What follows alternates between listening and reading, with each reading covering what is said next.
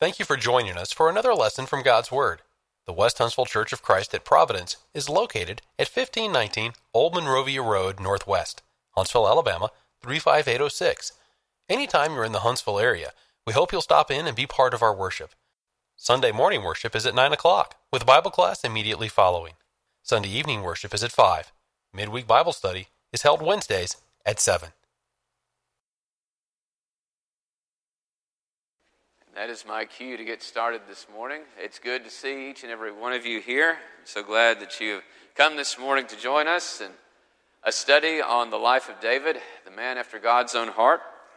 And if you would we'll begin out of 1 Samuel 13, if you would be turning there in your Bibles. That will be our launching point. So this morning we're going to be starting what I have listed down as the first of a two-part lesson.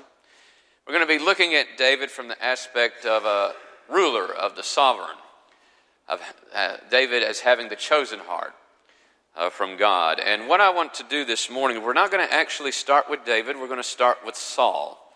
And we'll make some points comparing Saul against David and look at some of the interactions that they had with each other and just see how remarkable that David was. So this will be part one. In part two, what I hope to do next week is we will look at David. We'll look at some other rulers that he's associated with and make some contrasts and comparisons. We may take a look at Absalom, we may look at Solomon, and I hope to look at even Jesus Christ himself next week, who David was a type of as king. So we're going to start with Saul, and he was the first king of Israel. We've gone over this in a previous class about Israel wanting a king like the nations around them, which was not a decision that God was happy with, but he ended up going along with it. And so for the first king, he chose Saul. And Saul looked the part. If you look at his description in chapter 9 of 1 Samuel, he was tall, he was head and shoulders above everyone else. He had the appearance of being a ruler. Well, he looked the part, but the problem was he did not have the heart. 1 Samuel 13, verse 4. This is, verse 14. So this is after Saul has transgressed against God. And in verse 13, Samuel says to Saul, "You have done foolishly. You have not kept the commandment of the Lord your God, which he commanded you. For now the Lord would have established your kingdom over Israel forever. But now your kingdom shall not continue. The Lord has sought for himself a man after his own heart, and the Lord has commanded him to be commander over his people, because you have not kept what the Lord commanded you." So this is where the phrase is found in the Old Testament. And later on in Acts 13:22, I believe Paul there describes David with the same phraseology. So in the class, we wanted to take a look at David's heart and different aspects of it. We want to imitate the heart of David. We don't want to imitate the heart of Saul. Let's take a look at him briefly as we start this class. So when you read over Saul's life and you saw the way that he treated David later on, how he's an enemy to him, it is kind of hard for us to remember that Saul started off fairly well at the beginning of his reign. So where was it that Saul went wrong? When we look at the beginning of his reign, we see that he had a humble attitude. If you go to 1 Samuel chapter 9 and look at verse 21, when they're looking for a king, and he's approached about this, Saul's response is one of, he can't believe it, I guess is what you would say. He's a bit shy about it, humble about it. He tells him, Samuel, he says, "Am I not a Benjamite of the smallest of the tribes of Israel?" The Benjamite tribe had been decimated some years prior to this. "And my family the least of all the families of the tribe of Benjamin. Why then do you speak like this to me?" So that was his attitude. Why me be king? I'm the least of all the tribes and the least of all the families that are in the tribe. How would you pick me out? So we see more examples of his shyness, maybe his fear in regards to that. So he goes back. He's been searching for these lost donkeys. In chapter 10, verses 15 through 16, He meets his uncle there. Saul's uncle said, "Tell me, please, what Samuel the prophet said to you." And Saul said to his uncle, "He told us plainly that the donkeys had been found. But about the matter of the kingdom, he did not tell him what Samuel had said." Now, a lot of people, if they had gotten the news that they were to be appointed king over Israel, they couldn't wait to spread that kind of information around. But Saul was reluctant to do that, it seems at the first. So then we look at his crowning later on in this chapter, verses 21 through 22. So Samuel is showing who the king will be. 21, when he had caused the tribe of Benjamin to come near by their families, the family of Machri was chosen, and Saul the son of Kish was chosen, but when they sought him, he could not be found. Therefore they inquired the Lord further, "Has the man come here yet?" And the Lord answered, "There he is, hidden among the equipment."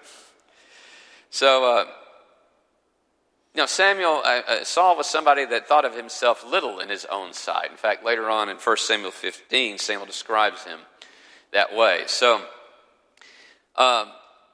that's not the way he ended up at his reign. He did not have the humility. He did not continue that humility. But he had a haughty attitude towards God, I guess, in doing the things that God commanded, and thinking more of himself than he should have. Two instances of this where it's explicitly stated that God had rejected him as king. The first one is 1 Samuel 13. And we read out of the end of this, but we'll start here in verse 8. So this is when he's preparing for battle with the Philistines, and a sacrifice needs to be offered. And he's waiting and waiting for Samuel to show up, and Samuel is not doing that, so Saul takes the initiative. He waited 7 days according to the time set by Samuel. Samuel did not come to Gilgal, and the people were scattered from him. So Saul said, "Bring a burnt offering and peace offerings here to me." And he offered the burnt offering. Now it happened as soon as he finished presenting the burnt offering that Samuel came, and Saul went out to meet him that he might greet him. Samuel said, "What have you done?" Saul said, "When I saw that the people were scattered from me, that you did not come within the days appointed, and that the Philistines gathered together at Michmash," you see fear getting the best of him right here.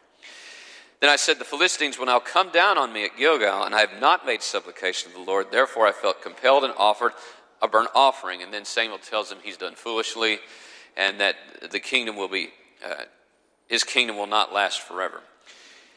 A couple of chapters later, 1 Samuel 15, here we have the Amalekites.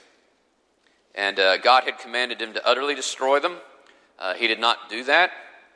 And so,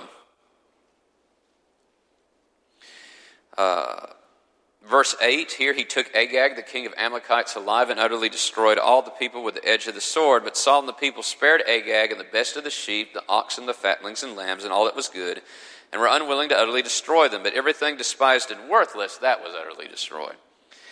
And then the Lord comes to Samuel, says he's a regret that he has set up Samuel as king, and he's turned back from following me, has not performed my commandments. So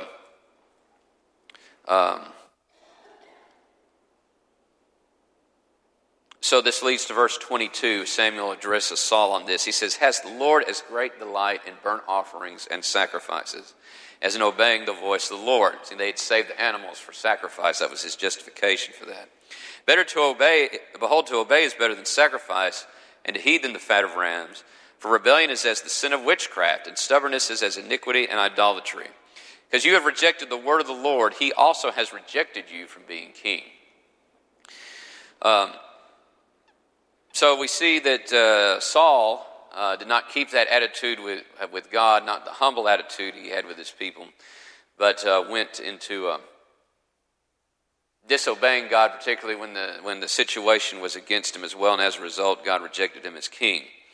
Another thing about Saul that is interesting was, of course, we talk about David being a warrior. We talked about that last week, and how courageous he was. Well, Saul was a warrior too. He fought in battles against the Philistines, and that was true very early on with him. God brought about great victories. In 1 Samuel chapter 11, we hear of a victory against the Ammonites there at Jabesh Gilead.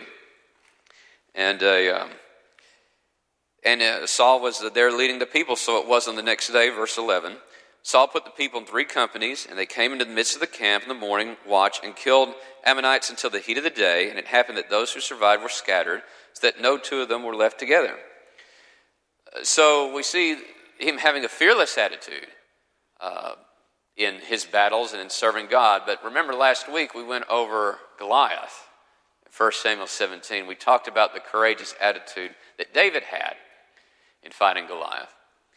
That was an attitude Saul should have had. And he should have been the one that met and fought against Goliath. And he could have. He should have been the example for his people. And that was not the case. He let his fear get the best of him, as it did with everyone else. So there's a lesson for us in that today. In the New Testament, when it comes to serve God, one of the things that I appreciate is the iteration to the people of God, to Christians, over and over again in serving God, of how we are not to fear, but to be of good courage. So two passages come to mind. Hebrews 13, verse 6, which is a quote out of the Old Testament. The writer of Hebrews says, "The Lord is my helper, I will not fear. What can man do to me?" And then in 2 Timothy 1 and verse 7, Paul, near the close of his life, tells Timothy here, "For God has not given us a spirit of fear." Okay, that's great. What has he given us? He has given us of power, of love, and of a sound mind. And that was not true of Saul. He let fear get the best of him. We'll talk about sound mind here later as well. So, any comments? I hate hearing myself talk and go on and on. I figure others must be like that. So, anybody want to make another observation? I'll open the floor. Okay, we'll continue then. Another thing about Saul was that he started out early in his reign rejoicing and being merry, but by the time he got later in his reign, he was miserable.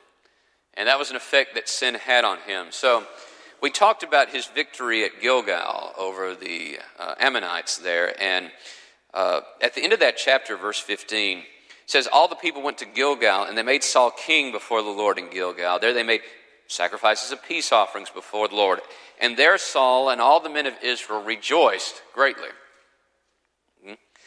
So when he was doing the things that God had commanded him to do, then he was rejoicing and had the right attitude. But later on, that would not be the case. We see in 1 Samuel 16 and verse 14 the distressing spirit sent to him and how he lost his joy, and we see the negative feelings he has towards David. You know, David was described as having slain his 10,000s, but Saul his thousands. That really got to Saul. He never thought of David the same way after hearing that, and we see this envy rising up in him, this bitterness that he has, this resentment that he has towards David, and the effect that had on him. Solomon wrote well in Proverbs 14, verse 30, as he always wrote well, but he said, "A sound heart is life to the body, but envy is rottenness to the bones." And boy, was that not true under Saul as well. And so another thing that this led to Saul was it led him from being under control to being out of control. At the beginning, he did demonstrate self-control in some interactions he had with people. Initially, when this inauguration, when he was being crowned king, not everybody was necessarily on board with that. There's a statement made in 1 Samuel 10 and verse 27 where there were some rebels there, and they were talking about Saul. Verse 26 says, "Saul also went home to Gibeah, and valiant men went with him whose hearts God had touched. But some rebels said, 'How can this man save us?' So they despised him and brought him no presents." What was Saul's reaction to that at the time? He held his peace. So we see Saul displaying self-control at that time. Rebels. Of course, we know that with David, that was not going to be the case as well. So he hated David, knowing that David was going to take the throne after him. And that was a shame, because Saul had no man that was more loyal to him than David was. And the great characteristics that David displayed in their interaction. So consider these things about Saul and how sin led him to get more and more out of control in the things that he did late in his life. So we know that his son Jonathan was best friends with David. And that was something that Saul resented so much that we can read in 1 Samuel 20 in verses 30 through 34 that Saul even attempted to kill Jonathan because of his relationship with David, his friendship that he had with him. So his envy was so great he even killed his own child over that. Jonathan was fortunate. The priests at Nob were not so lucky in that regard. They had helped David out, and when Saul found out about that in 1 Samuel 22, he had all of them executed. And so we see that there's a lesson for us today that we ought to have self-control in our lives as well. That's something that is talked about in the New Testament. We see that in 2 Peter chapter 1, list of the Christian graces. One of those is self-control. Galatians chapter 5, we read self-control is one of the fruits of the Spirit that Christians are to have. So that's something for us as important as Christians, something important for us as leaders to have as well. And finally, one other thing about Saul, and I would look to 1 Samuel 28 on this, is that he started out well in banishing error out of the land. By the time he got to the end of his life, he was befriending error. And the one that comes to mind is when he went and visited the witch at Endor. So to set up for that, in chapter 28, there's some remarks that are made in verse 3 that Saul had put the mediums and the spiritists out of the land.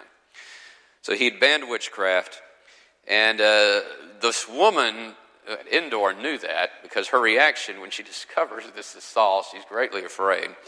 And she says to Saul, look, you know what Saul has... Well, she doesn't know him yet. She knows what Saul has done, how he's cut off the mediums and the spiritists from the land. Why then do you lay a snare for my life to cause me to die? Yet he wanted something from God, so he wanted to inquire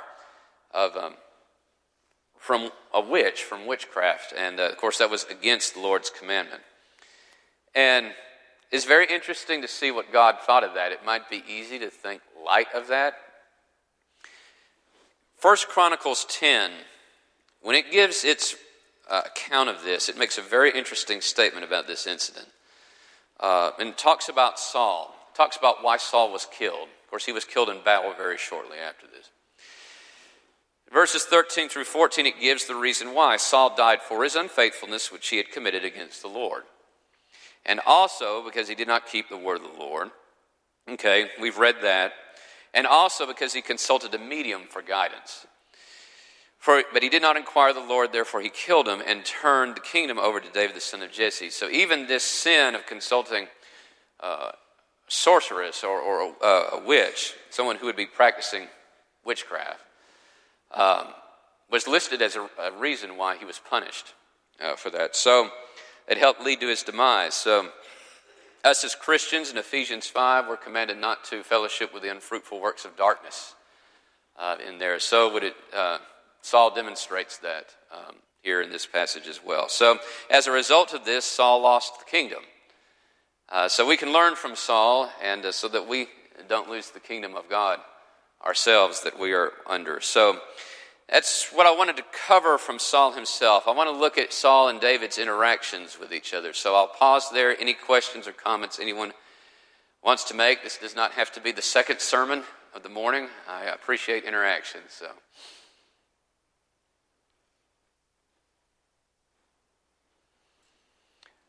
Okay, let's go to some incidents between the two of them then. Let's make some comparisons. When you read early on of David, in these times before he was anointed as king, but he hadn't yet gotten the throne yet. And David's very remarkable in several instances, especially in his interactions with Saul and how he treated him. So we see that David was selected king, but he had to wait for the right time. David did not assert himself. He did not promote himself. Rather, he prepared and he proved himself. And he respected God's anointed, Saul. God had anointed him king. So you think about people who seek power throughout history in our world today. What do they do? Do people deceive others so that they might achieve power? They pass bribes on to each other? Do they have others murdered so that they may take the throne? Find that a lot in history, don't we? Even sometimes here in America, we see that with some politicians willing to break promises, willing to pass bribes along to clean up the ladder of power. The throne is a dangerous thing. It can change people. It changed Saul here. It made him arrogant. David did not approach it that way. And that's something that I find very remarkable about him. So I guess a lot of commentators think that when Samuel first anointed David, he was probably around 15 years old at the time. If that was the case, then when he started ruling in Hebron, he would have been 30 about that point. And in Jerusalem, I guess he would have been in his late 30s by that point. So how did he approach this? He learned to trust God, and he learned to pray. And all through his young life, this would include the shepherds, but including when he was running from Saul, somebody that he had loyalty to, he learned to depend on his father. And all those things that he learned in that time in his relationship with God helped prepare him and serve him well as king.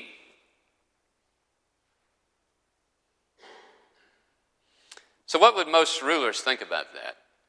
I would think that most rulers aren't very humble about themselves, right? They would scoff at submission to God's will, I think, or seeking his guidance and his blessings. It would be very powerful to be able to issue laws and commands, but a lot of them would miss out on the most basic requirement of all men. That is, recognizing God as the ruler of their lives, and that he rules in the kingdom of men. Which, of course, this is taught through the Bible. David grew in faith and trust. And, of course, he trusted God in battle. And we think of Goliath most of all, but David fought in many battles. So in 1 Samuel 18, I believe this is describing the Philistines here. This was a characteristic that David had all throughout his life. Verses 13 through 16. So Saul removed him from his presence. So Saul makes David captain over 1,000. And David went out and came in before the people. And David behaved wisely in all his ways, and the Lord was with him. Therefore, when Saul saw that he behaved very wisely, what was his reaction? He was afraid of him. But all Israel and Judah loved David because he went out and he came in before them. Okay, so we see that even at an early time, even during the reign of Saul, that David kind of had this presence about him of leading Israel. In fact, later on, when they approach him later about being king, after Saul has died, the men make remarks about that to David. You were the one who always led Israel in and out, even during his reign, so we want you to be king over us. So let me throw out this question. Let me ask the audience here. So how did David treat Saul? I think some people are familiar enough with this story. Respect. Okay, see, I'm going to get people to talk in this class, right? So respect, that would be one thing. Anybody else have another word? Yes, Fred. David wouldn't do that. Saul, for whatever faults he had, whatever sins he was committing, he was still God's anointed because he was king. And David, I always understood, would not raise a word or a hand against Saul. He had the respect, and I think therein lies the difference between the two's attitude. David's attitude was wrapped around God. Saul's attitude wasn't. Right. Okay, very good point, Fred. So for those on live stream, what he was pointing out in here was that David had respect for the office as king. He wouldn't say anything about God's anointed, and that's a principle we see in the New Testament in certain places on how we are to treat dignitaries and those who have authority over us as well. David reflected that same attitude, and Saul did not to David himself. So very good comments. Anything else? Okay then. So David did not whisper behind the king's back. He did not undermine Saul at all. He did not depose him.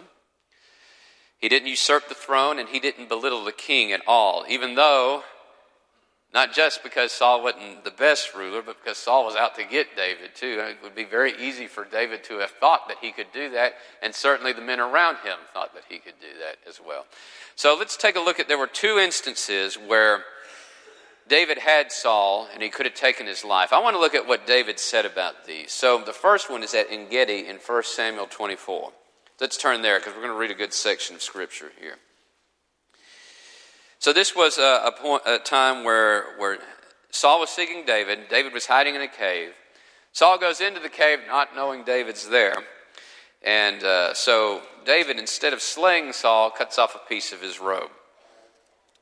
And so he was encouraged to kill him, but he restrained his servants. And so let's start here in verse 8. David also arose afterward, went out of the cave, and called out to Saul, saying, "My lord the king." And when Saul looked behind him, David stooped with his face to the earth and bowed down. And David said to Saul, "Why do you listen to the words of men who say, 'Indeed, David seeks your harm'? Look, this day your eyes have seen that the Lord delivered you today into my hand in the cave, and someone urged me to kill you. But my eye spared you, and I said, I will not stretch out my hand against my Lord, for he is the Lord's anointed. Moreover, my father, see the corner of your robe in my hand. For in that I cut off the corner of your robe and did not kill you, know and see that there is neither evil nor rebellion in my hand, and I have not sinned against you, yet you hunt my life to take it. Let the Lord judge between you and me, and let the Lord avenge me on you. But my hand shall not be against you. As the proverb of the ancients says, wickedness proceeds from the wicked, but my hand shall not be against you. After whom has the king of Israel come out? Whom do you pursue? A dead dog? A flea?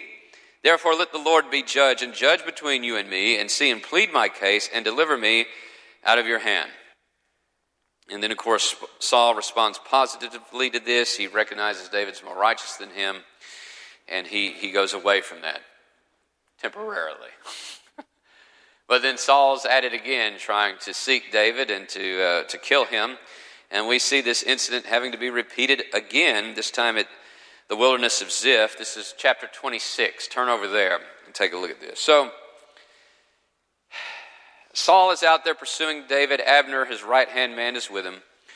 A deep sleep falls upon all of them out in the wilderness. And so this was a perfect opportunity for David to go in the camp and to slay Saul. And in fact, one of his men encourages him very much to do that.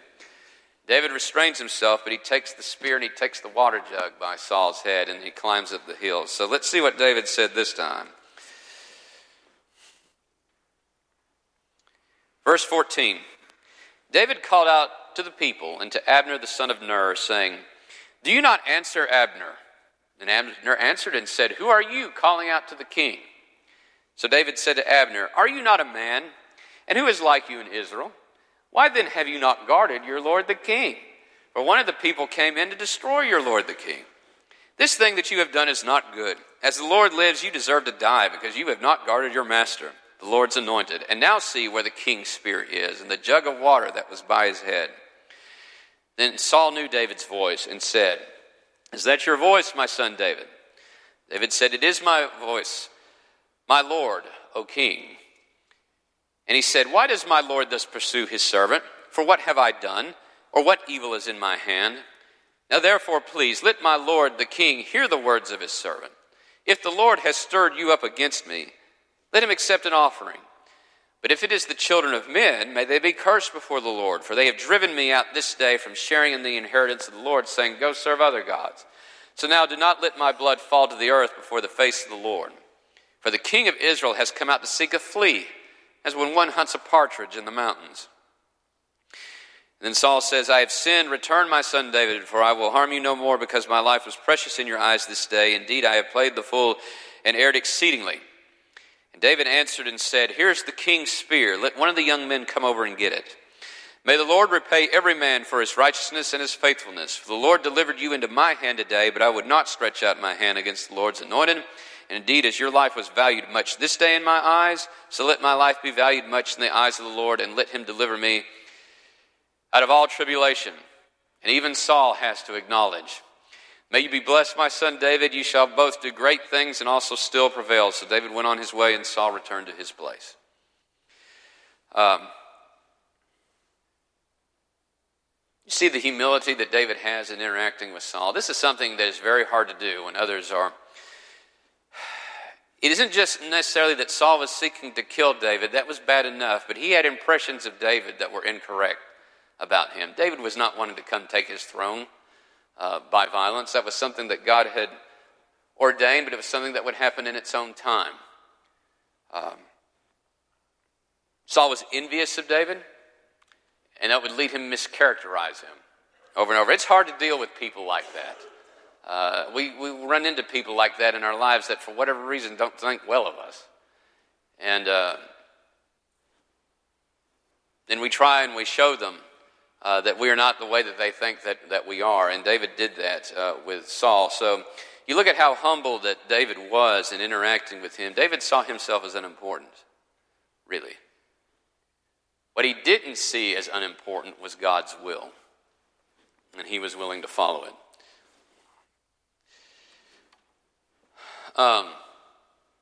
So Saul looked upon David with envy. And that was the sin of the heart that he had there. And this led him to do these other things towards David, right? He would connive against him. He would seek his death. He would plot to kill him. His envy allowed him to fear David's influence when David had nothing against Saul. He became David's enemy continually when David didn't want an enemy out of him. He sought to kill him, and David had to flee for his life. In all this, David still trusted in God's promises.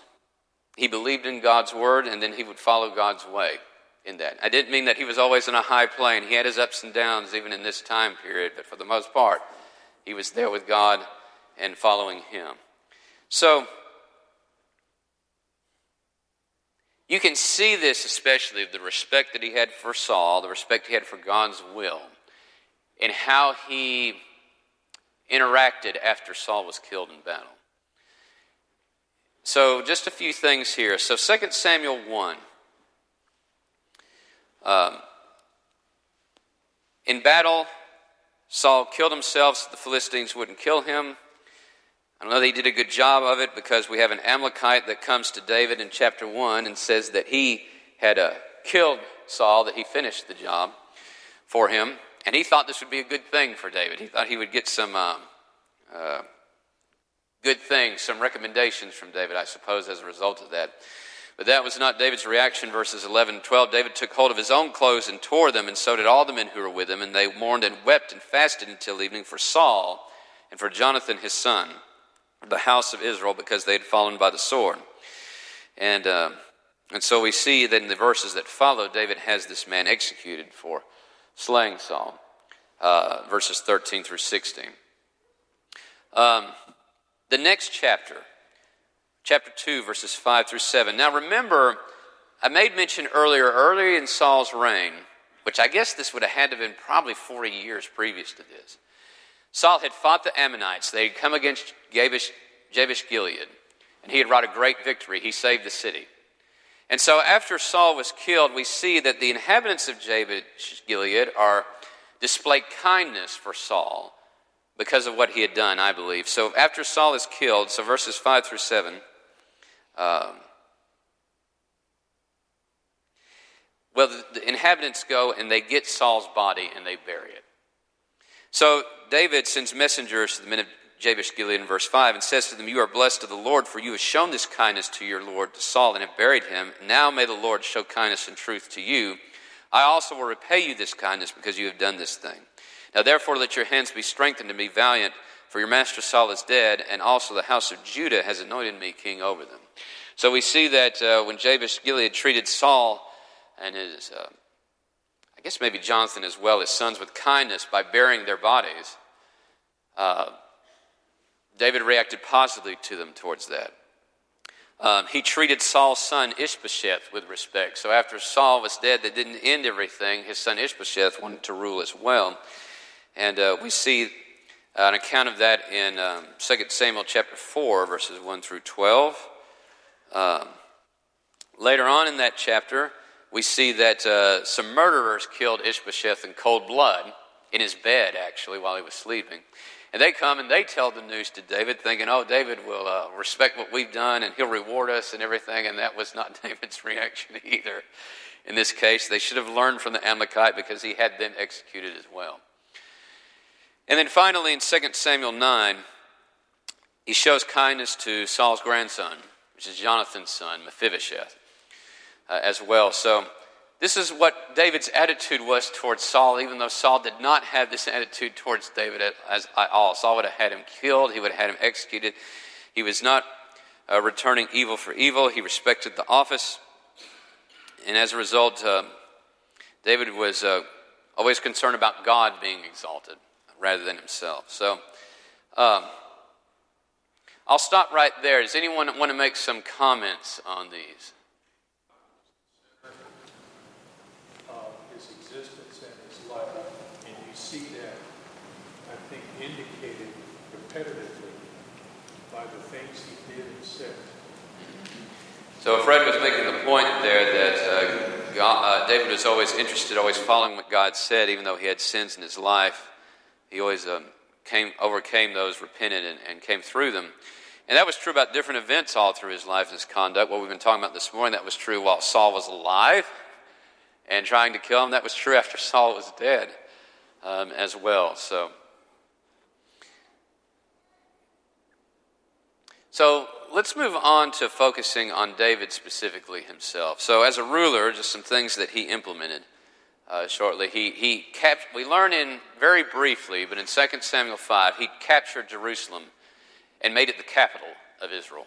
So we see Jerusalem being a very important city starting out right there. He enacted some religious reforms in chapter 6 through 7, appointed priests in chapter 8. Of course, we talked about him being a warrior, and he enlarged the borders of Israel, the kingdom that he ruled over, and structured his administration, who would be commander of his army, and the two priests that served him and other officials that were there. So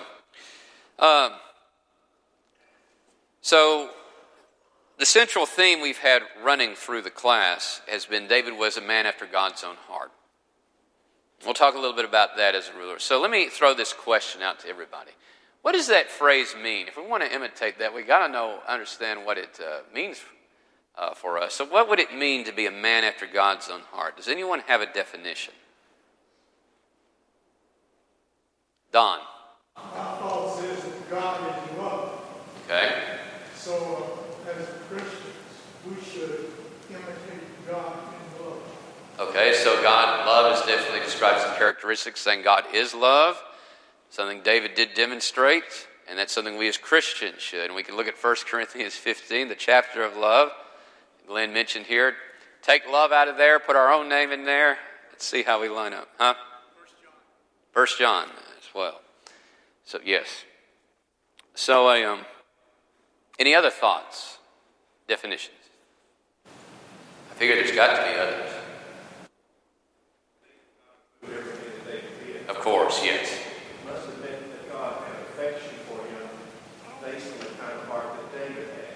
Mm-hmm. That at its root, he wanted to be right with God. That's a very great observation. So Glenn was talking, that couldn't excuse David for everything that he did with his sins and everything. That he wasn't, you wouldn't be able to say that he was a man after God's own heart with Uriah and Bathsheba and how that went down, but that there was something that was at the root of who David was as a person.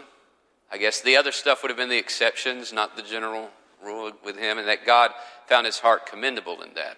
Did I pretty much capture that? Okay. So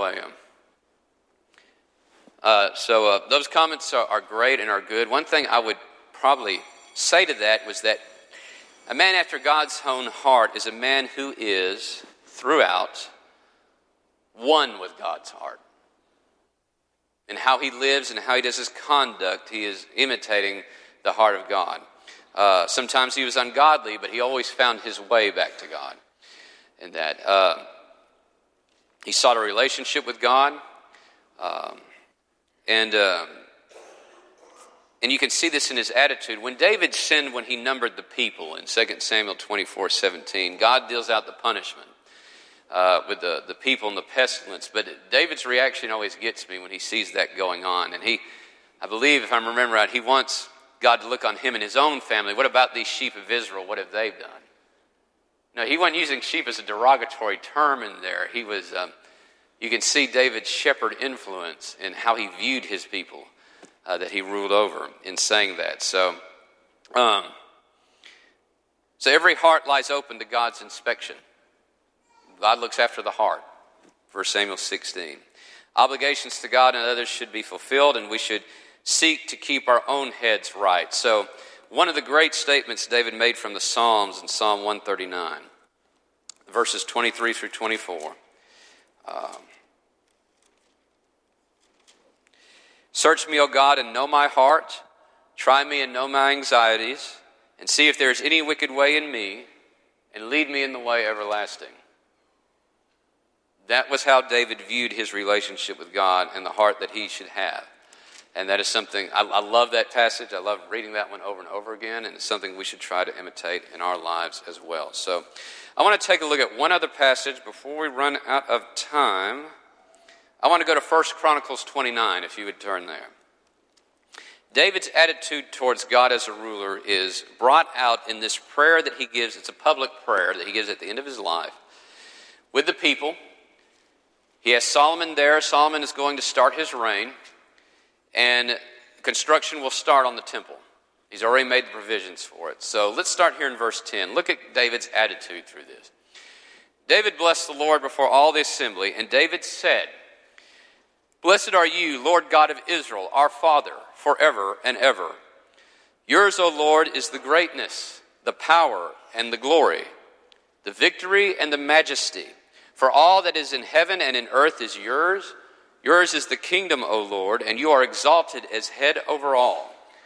Both riches and honor come from you, and you reign over all.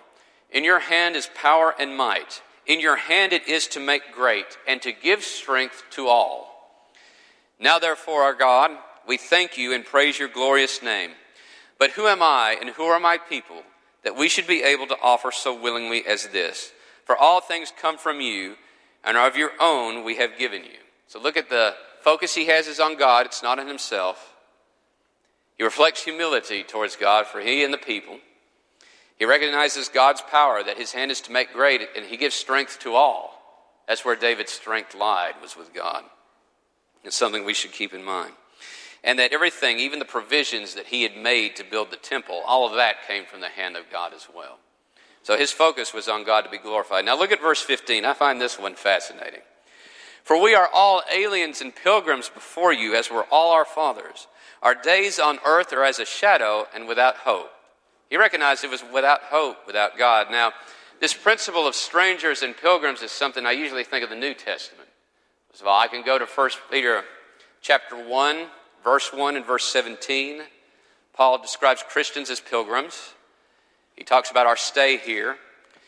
But especially Hebrews chapter 11, verses 13 through 16, when it's talking about Abraham and the characters of the Old Testament there who lived, and describes them as seeking a heavenly country and described them as being sojourners and pilgrims there.